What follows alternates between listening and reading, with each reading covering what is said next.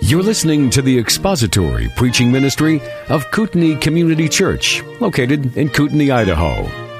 We pray that Christ is exalted and your spirit is blessed by the teaching of God's Word. For more information about Kootenai Church, please visit us online at kootenaichurch.org.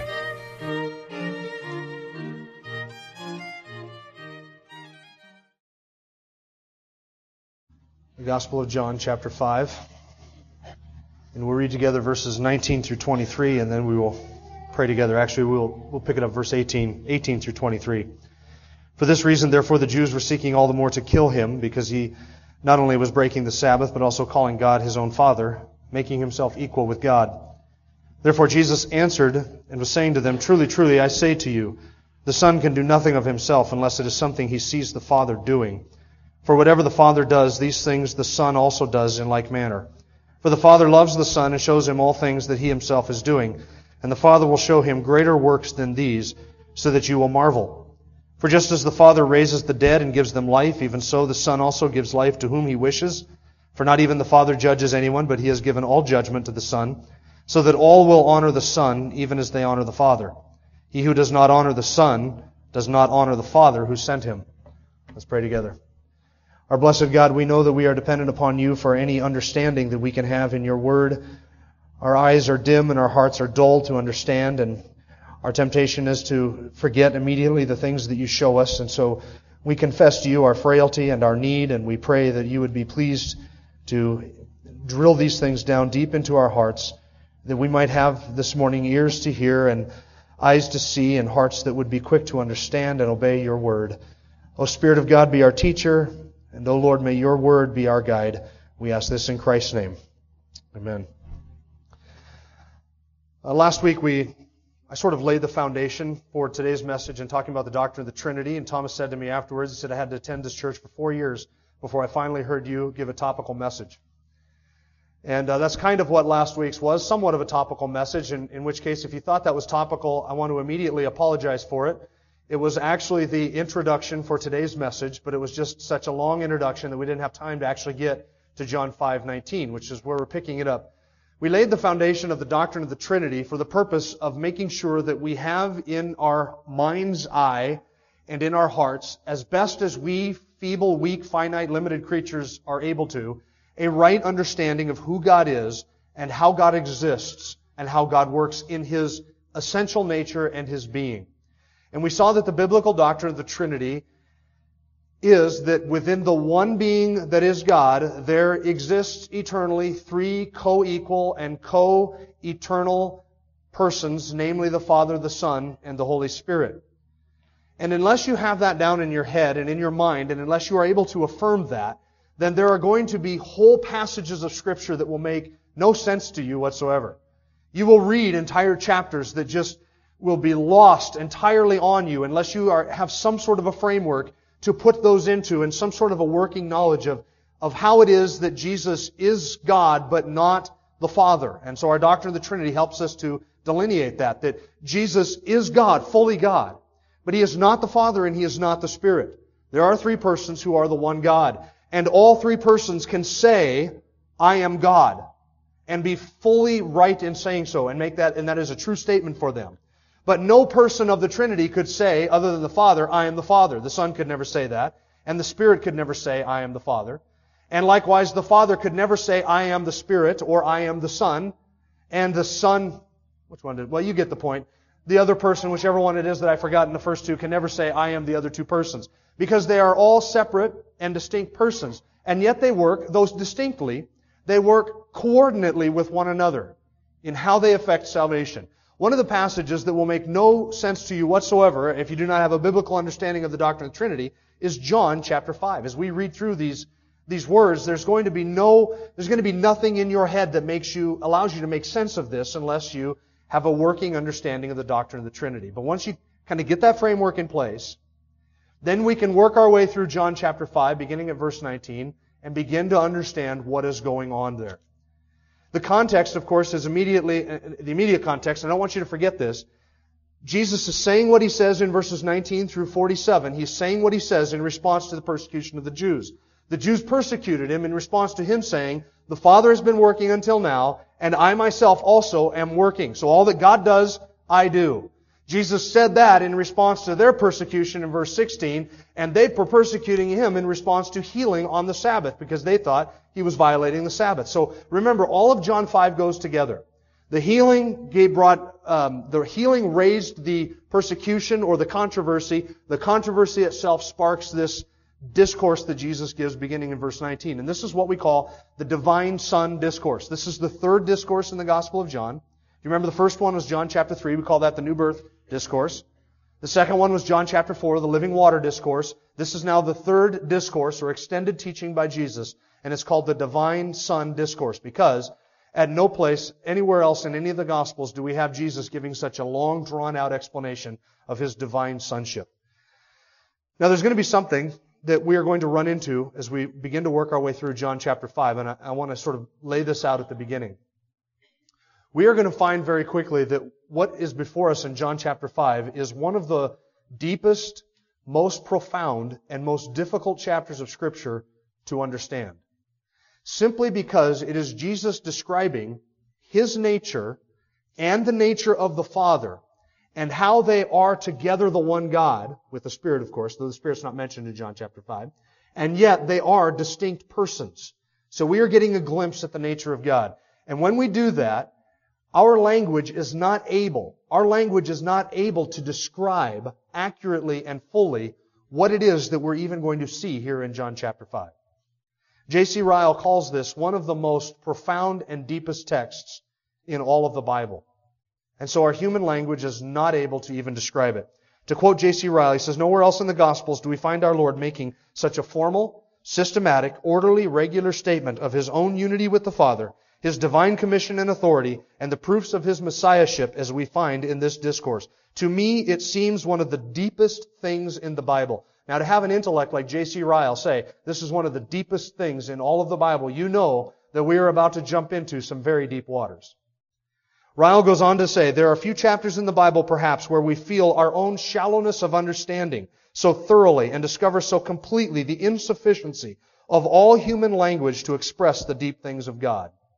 Men are often saying that they want explanations of the mysteries of the Christian faith, the Trinity, the Incarnation, the person of Christ, and the like.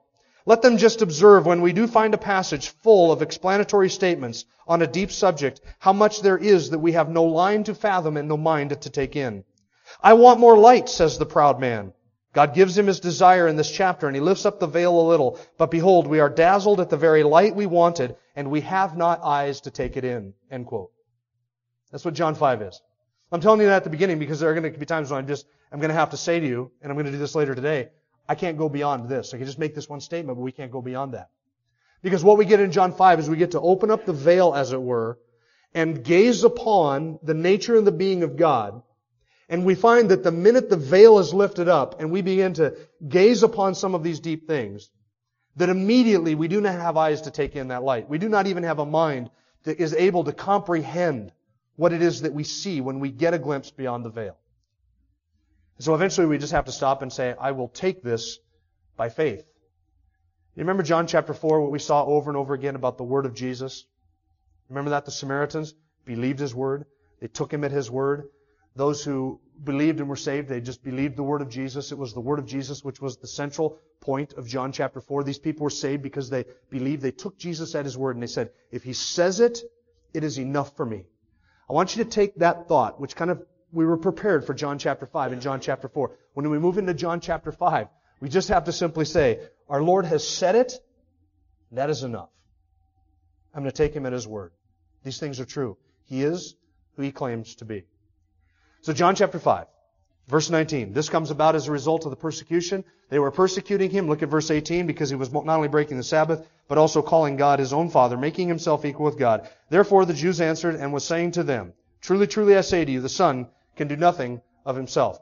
Now, at one and the same time, verses 18 and 19 are a Jehovah's Witness's best friend and worst enemy. Now, here's why. I've taken a Jehovah's Witness to verse 18.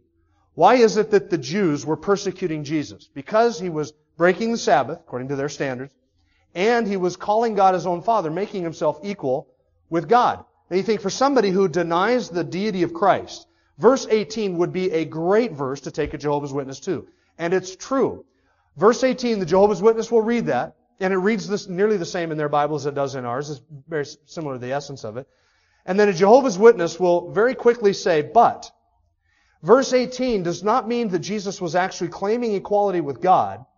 What verse 18 means is that the Jews who heard Jesus say the statement in verse 17, they misunderstood Him to be claiming equality with God, and that is why they were persecuting Him. It was because they misunderstood His statement and thought He was claiming equality with God, which He was not, that they were persecuting Him. So verse 18 to a Jehovah's Witness records the Jewish misunderstanding of Jesus' claim recorded in verse 17. You follow me so far? There's only one problem with that. It's not what the text says, is it? What does the text say? The text says, for this reason the Jews were persecuting Him because He was violating the Sabbath. And what? And John tells us Jesus was claiming that God was His Father, thus making Himself equal with God. Verse 18 is not a record of the Jews' misunderstanding of Jesus. John 18 is John's record of why it is the Jews were persecuting Jesus. He's not recording what the Jews said. John's recording what he's saying.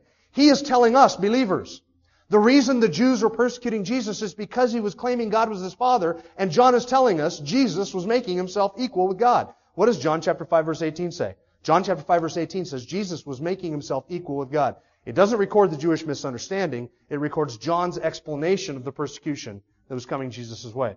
Why were they persecuting Him? They understood exactly what He was claiming. And here's what John is telling us. John is saying, Jesus claimed equality with God. That's why the Jews were persecuting Him. Now, did John misunderstand Jesus' statement? Did Jesus misunderstand how the Jews would take His statement? Not at all. Jesus fully understood exactly what the Jews would do with His statement. He fully understood exactly how they would take it, and they understood exactly what He was saying. He was saying He was equal with God. Therefore, they persecuted Him. So now verse 19. Jesus answered and was saying to them, truly, truly, I say to you, the Son can do nothing of Himself. Now listen. If the Jews misunderstood Jesus' statement in verse 17, and if the Jews thought Jesus was claiming equality with God, but while He wasn't really claiming equality with God, and if Jesus understood that they had misunderstood Him, thinking He was claiming equality with God when He really wasn't. In other words, if Jesus was a mere man, and He knew the Jews are persecuting me because they have misunderstood what I'm saying, Jesus would have been obligated morally, spiritually, in every way to immediately clear up all doubt and say to the Jews, no, hold on. You have misunderstood exactly what I have said. What I intended to say was this. You thought I meant this. It's not that. It's this. But do you notice Jesus doesn't do that? Instead, verse 19, He takes it to a whole new level. And He takes the claim of verse 17 and their understanding of His claim, that He was claiming equality with God, and He unfolds that in verse 19, and He introduces it with this statement, truly, truly, I say to you. We've seen that other times in the Gospel of John. Every time it's used in the Gospel of John, it's used by Jesus. And every time it's used in the Gospel of John, it's used by Jesus to introduce a very solemn, very serious claim or truth. Something where Jesus is essentially saying, I want you to listen to this. Now pay attention to this, because this is key. Listen up. Everybody, all eyes up here, listen. What I'm about to tell you is the absolute truth. And you cannot get this wrong. That's what Jesus was saying. You thought I was going to tell you something there, didn't you? But I'm just illustrating to you exactly what that phrase. Verily, verily, truly, truly, truthfully, truthfully, amen, amen. Listen. What I am telling you is serious and it is true. Don't get this wrong. I'm going to clarify something for you. Son can do nothing of Himself. Now see, while verse 18 is the Jehovah's Witnesses' worst nightmare, verse 19 seems to be their best friend, doesn't it? The Son can do nothing of Himself. If Jesus was claiming equality with God, He would never say that I, the Son, can do nothing of my own initiative apart from the Father. The ESV says the Son can do nothing of His own accord. The NIV, I think, says the Son can do nothing by Himself. And the sense seems to be the ESV sense. The Son can do nothing of His own accord or by Himself. So they would say if God can do anything, and He can, we would all agree with that, God can do anything. Actually, to be theologically accurate, we would have to say God can do anything that God can do. There are certain things that God cannot do, right? God cannot lie. God cannot deny Himself. God cannot break His promises. There are things which God cannot do, but deity can do anything omnipotence can do anything that it is possible for omnipotence to do. So if Jesus is omnipotent, if He has all power, and He is almighty, and He can do anything, then you would never expect the Son to say, I can do nothing of my own initiative. I can do nothing by myself or of my own accord. So if the Son were God, Jehovah's Witness would say, if the Son were God, if Jesus were God in human flesh, He would never say that I can do nothing apart from the Father, because that's an expression of weakness and limitation. It is an expression of want of power, lack of power, to say that He can do nothing of His own accord by Himself, unless it's something that He sees the Father doing. You and I would be able to say the same thing, would we not, in a sense, to be able to say, look, I can't do anything of myself. Without Jesus, I can do nothing. Is that a true statement or a correct statement? It is a true statement. I can do nothing. I can't breathe on my own. I can't get saved on my own. I can't make a decision on my own unless He is to sustain me and guide me and give me the strength and the power and to sustain my every heartbeat and my every breath. I literally can do nothing except by the grace and the gift of God. True statement. If Jesus were the Son, if He were God, how is it then that He can say, I can do nothing of myself? Jehovah's Witness loves that verse. So the question is, what does Jesus mean when He says, I can do nothing of myself? At first glance, because of how we use language, it seems as if what Jesus is doing is denying omnipotence. But here is in fact what Jesus is doing. That statement is itself a claim to omnipotence. And here's how. Jesus is saying, I can do nothing apart from the Father. That is not a statement of a lack of power. It is Jesus saying, all of the power that I possess and use is the Father's power. And I don't exercise any power that is not His, that is not God's. So Jesus is saying, all that I do is the work of God, and I don't do anything that God doesn't do. And all that God does, I do, and I don't act independent from God. So everything you see me do is itself the work of God. And I don't act independent from the Father in that. Rather, all that the Father does, I do. All that God does, I do. And everything I do can truly be said to be the work of whom? The work of God. Friends, it's not a statement of weakness. It's not Jesus saying, oh, I'm weak. I am impotent. I am powerless. I am without ability, and I can't do anything unless the Father strengthens me. It is Jesus saying, all of the power that I possess, I use in full cooperation with the Father. And all that I do is done by the Father, and I do nothing apart from the Father. Now listen, if the Son of God were to become manifest in human flesh, if God were to take upon Himself human flesh and dwell among us, the second person of the Trinity, if Jesus Christ is God in human flesh, what would you expect Him to say? Would you expect Him to say, all of the power that I do on my own, without regard to God, without the Father, without the Spirit, without any consideration? I'm doing my own thing. I got my own agenda. I call my own shots. I am my own boss. I do my own thing. I'm almighty, and it doesn't matter to me what the Father and the Spirit say. Would you expect that from the Son of God? If God the Son were to become incarnate, you know what we would expect Him to say? We would expect Him to say, everything I do is the work of God, and I do nothing on my own. Because everything I do, every action I take, is God's action. Here's the marvelous thing about the Trinity. To behold Christ act is to behold God acting. To see Christ do something is to see God doing it. In every sense of the word. To look at Him, to gaze upon Him, is to behold the very nature of God. And to see Jesus do something is to see God do it. Turn over to John chapter 14 real quick, just for a parallel passage.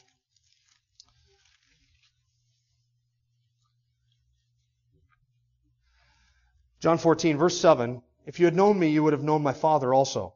From now on you know Him and have seen Him. When did they see the Father? Verse 8. Now Philip, who was standing there listening to this, if you'd known me, you've seen the Father. Philip must have said, well, was I not there that day? Right? Did I miss something? I've never seen the Father. Verse 8, Philip said to him, Lord, show us the Father. And that would be enough for us. Give us a glimpse of the Father.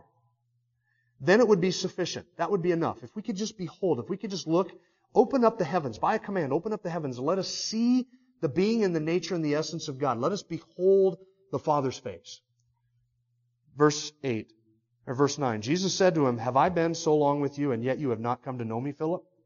How is it you can spend 3 years with me and not yet know who I am? He who has seen me has seen the Father. How can you say, show us the Father? Now, if Jesus and the Father are not the same person, how is it that Jesus could say, if you've seen me, you've seen the Father? How is it Jesus could say that? Philip says, show me the Father. Jesus says, if you've seen me, you've seen the Father.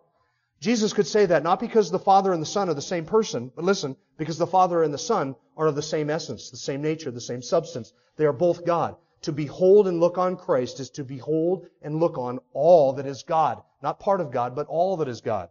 Look at the rest of verse 10. The words that I say to you, I do not speak on my own initiative, but the Father abiding in me does His works. Believe me that I am in the Father and the Father is in me, otherwise believe because of the works themselves. Two things there. Jesus says, all the words that I speak, I do not speak on my own. What is He saying? Same thing as back in John chapter 5. Turn back to John chapter 5. He's saying the same thing. All the words that I speak are God's words. Everything I say is God's word. And then He says, the Father is in me doing the works. Believe me, Philip, the Father is in me and I am in the Father. And if you have seen me, you've seen the Father. If you have seen me work, you have seen the Father work. Why? Because Jesus Christ is God in human flesh. So we would expect if the Son were to come into the world that the Son would not say, look, I do whatever I want, whenever I want, without regard to the other persons of the Trinity. We would expect the Son to say exactly what we see Him say in John chapter 5. Everything I do in submission to, and in obedience to, and in coordination with the Father. We should never think of the Trinity as, and we did this in Sunday school, as three persons. The Father over here doing His own thing, not really caring what the Son and the Spirit are doing. And then the Spirit over here doing His own thing, really not paying attention to the other two. And the Son over here doing His own thing, each of them sort of running off in their own directions, trying to accomplish their own agenda. No, there is a perfect coordination of will and purpose and power and intention and design and plan among the persons of the Trinity. God cannot deny Himself. And if Jesus had said, I do everything I do by my own power, by myself, on my own timetable, my own agenda, that would be God denying Himself. God can't deny Himself. So Jesus would say, look, everything I do is one in purpose and union and power and plan with the Father. What the Father has planned, the Son has executed, and the Spirit of God is bringing to pass. All three persons in their own works and in their own distinct workings within the Godhead are accomplishing everything that God wants to accomplish. And the intention and plan of the Father is identical to the intention and the plan of the Son, and the intention and the plan of the Son is identical to the intention and plan of the Spirit in all of their works. So that in all of salvation, whether it is election, regeneration, adoption, sanctification, glorification, whatever the work of salvation is at any point from first to last, we can say it is all entirely of God. So if the Son has died on the cross, God did in reality die on the cross and pay the purchase price for the church with His own blood. The Father didn't, but God did in the person of the Son. And God sanctifies us in the Spirit. And the Father, God, elects us in salvation. All of it is the work of God. So when Jesus says, I can do nothing of myself, He is not describing His weakness. He is describing His will. Everything that I do, I will to do in complete coordination with the Father. It is a claim to omnipotence, to work the Father's works. That is what He's saying. You see that at the end of verse 19. The end of verse 19, He says, whatever the Father does, these things the Son also does in like manner. What does the Son do? Whatever the Father does. What does the Father do? He creates. Did the Son create? Yeah, He did. Colossians chapter 1, John chapter 1, the Son created, didn't He? Does the Father sanctify us? Yeah, the Father's work. God is working in sanctification. He is sanctifying us through the person of the Spirit. The Spirit is involved in that. Does God uphold all things by the word of His power? The Son does that. Does God exercise in providence and care for all of His creatures? The Son does that. Everything that you and I can say God does, the Son does. The Son does because the Son is the very essence and nature of God, doing all that God does Himself. Whatever the Father does, that the Son does. You see the Son work, you have seen God work, you have seen the Father working in the Son. Because this describes the union and the oneness that exists between the members of the Trinity. Now the next phrase of verse 19 starts slow at the beginning, but trust me, we're going to speed up. The second phrase of verse 19, truly, truly, I say to you, the Son can do nothing of himself unless it is something he sees the Father doing. Now, what does that mean? How is it that the Son sees the Father doing and then does it? What does that describe? Does the Father have to pull the second person of the Trinity aside and say, Son, look, here's what you need to be doing. And then the Son says, oh, I didn't know. I'll do this instead. I've changed my plans. And then every once in a while the Father has to say, Son, over here, you should be doing this. This is what I want done. Is that how it works? In what sense and in what way do we say that the Son sees the Father working and then does those things however the Father does in like manner? This is where language fails us. I told you I was going to have this as an out all the way through John 5, right? This is where language simply fails us. It is true that, and this is all the further I can go, it is true that amongst the members of the triune Godhead, the Father reveals, shows to the Son the works, His works, and the Son, in perfect obedience, does those works. Now, the Son has at no time and in no way ever learned anything. And nothing... How can I describe this? I can't describe it. Here's the point. Let me throw this out here, and this is not intended to be heresy. The Son reveals His will to the Father reveals His will to the Son. And the Son has always known and always done the will of the Father. Beyond that, we can't go.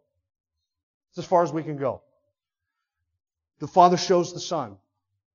The Son does it. But the Son has never learned it. The Son has always known it. Just like the Father generates the Son, but the Son has never had a time when He was not generated by the Father. It's always been that way. This is the language of subordination. It's different than subordinationism. Subordinationism is the doctrine that one of the members of the Trinity is unequal or lower or lesser than the other members of the Trinity. This is the doctrine of subordination within the Godhead.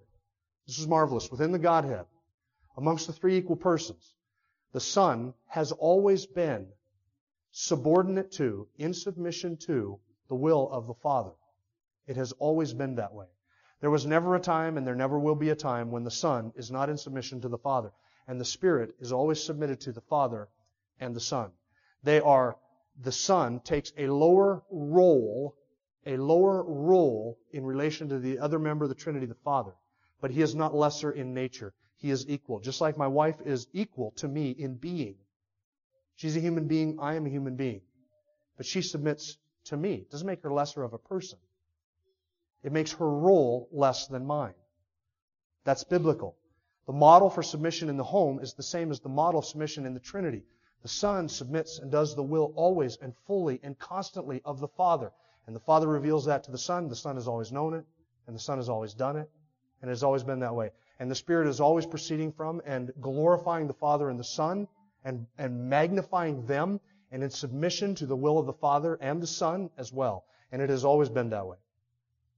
Now, that's the part we can't go past.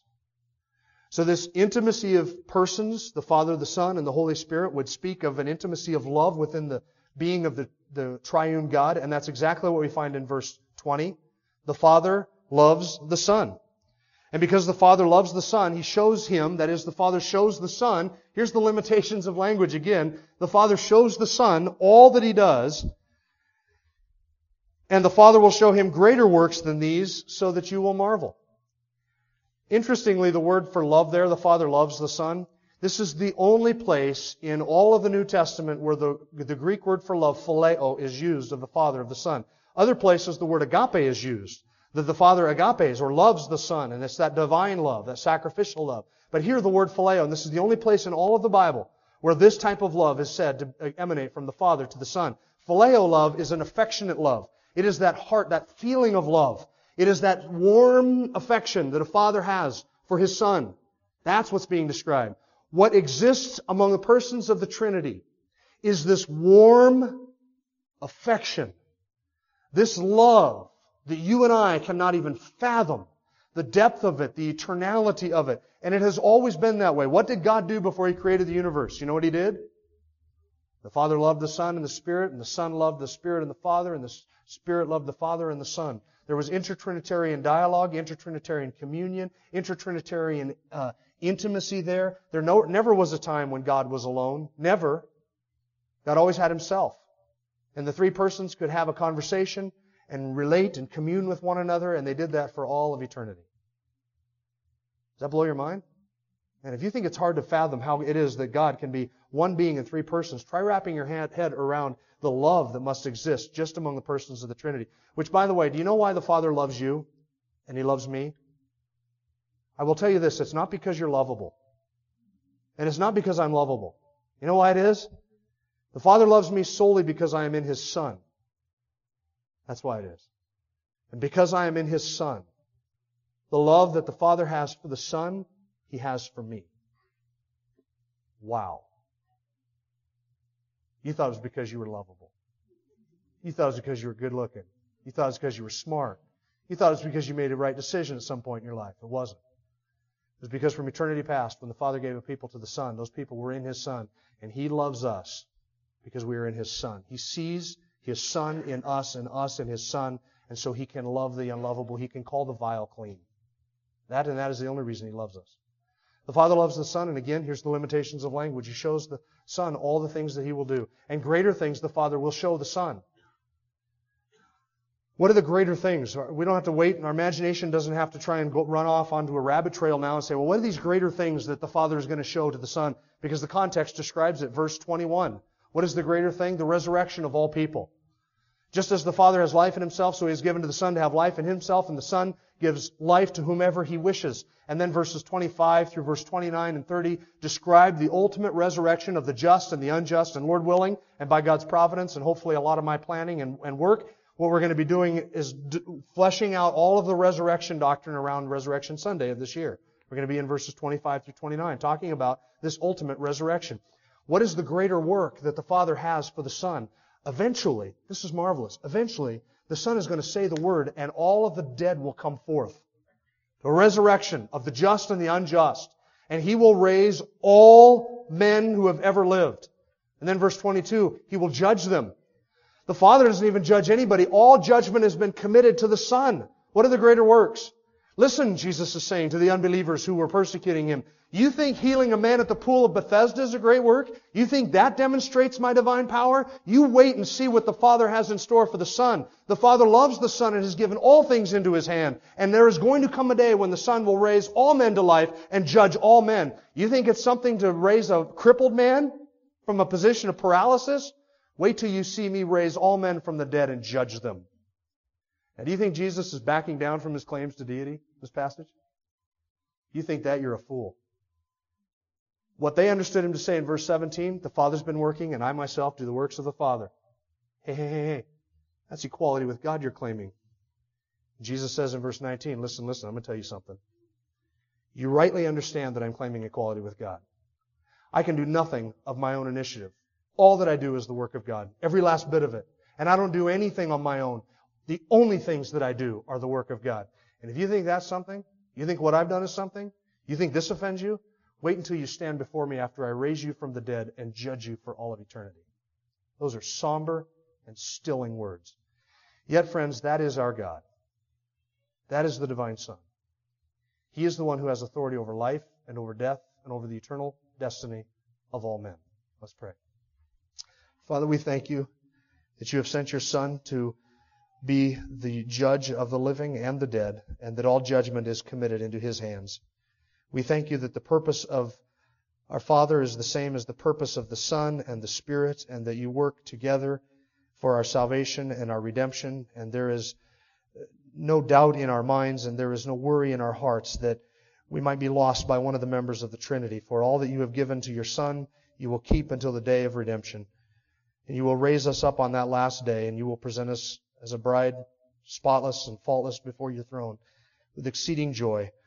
We thank You that our salvation is not the work of any one person of the Trinity, but all three. Our great and blessed God, You are great beyond our imagination and beyond our comprehension. And language not only fails to describe You, but it also fails to give You the praise which You are so rightly due. We thank You for these wonderful and marvelous truths, and we thank You for the Son in whose love we reside. In Christ's name, amen.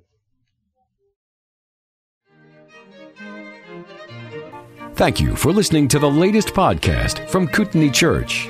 If you'd like to learn more about Kootenai Church or to donate to our church ministry, you can do so online by visiting kootenaichurch.org. We hope you enjoyed this podcast and pray you'll join us again next time. Once again, thank you for listening.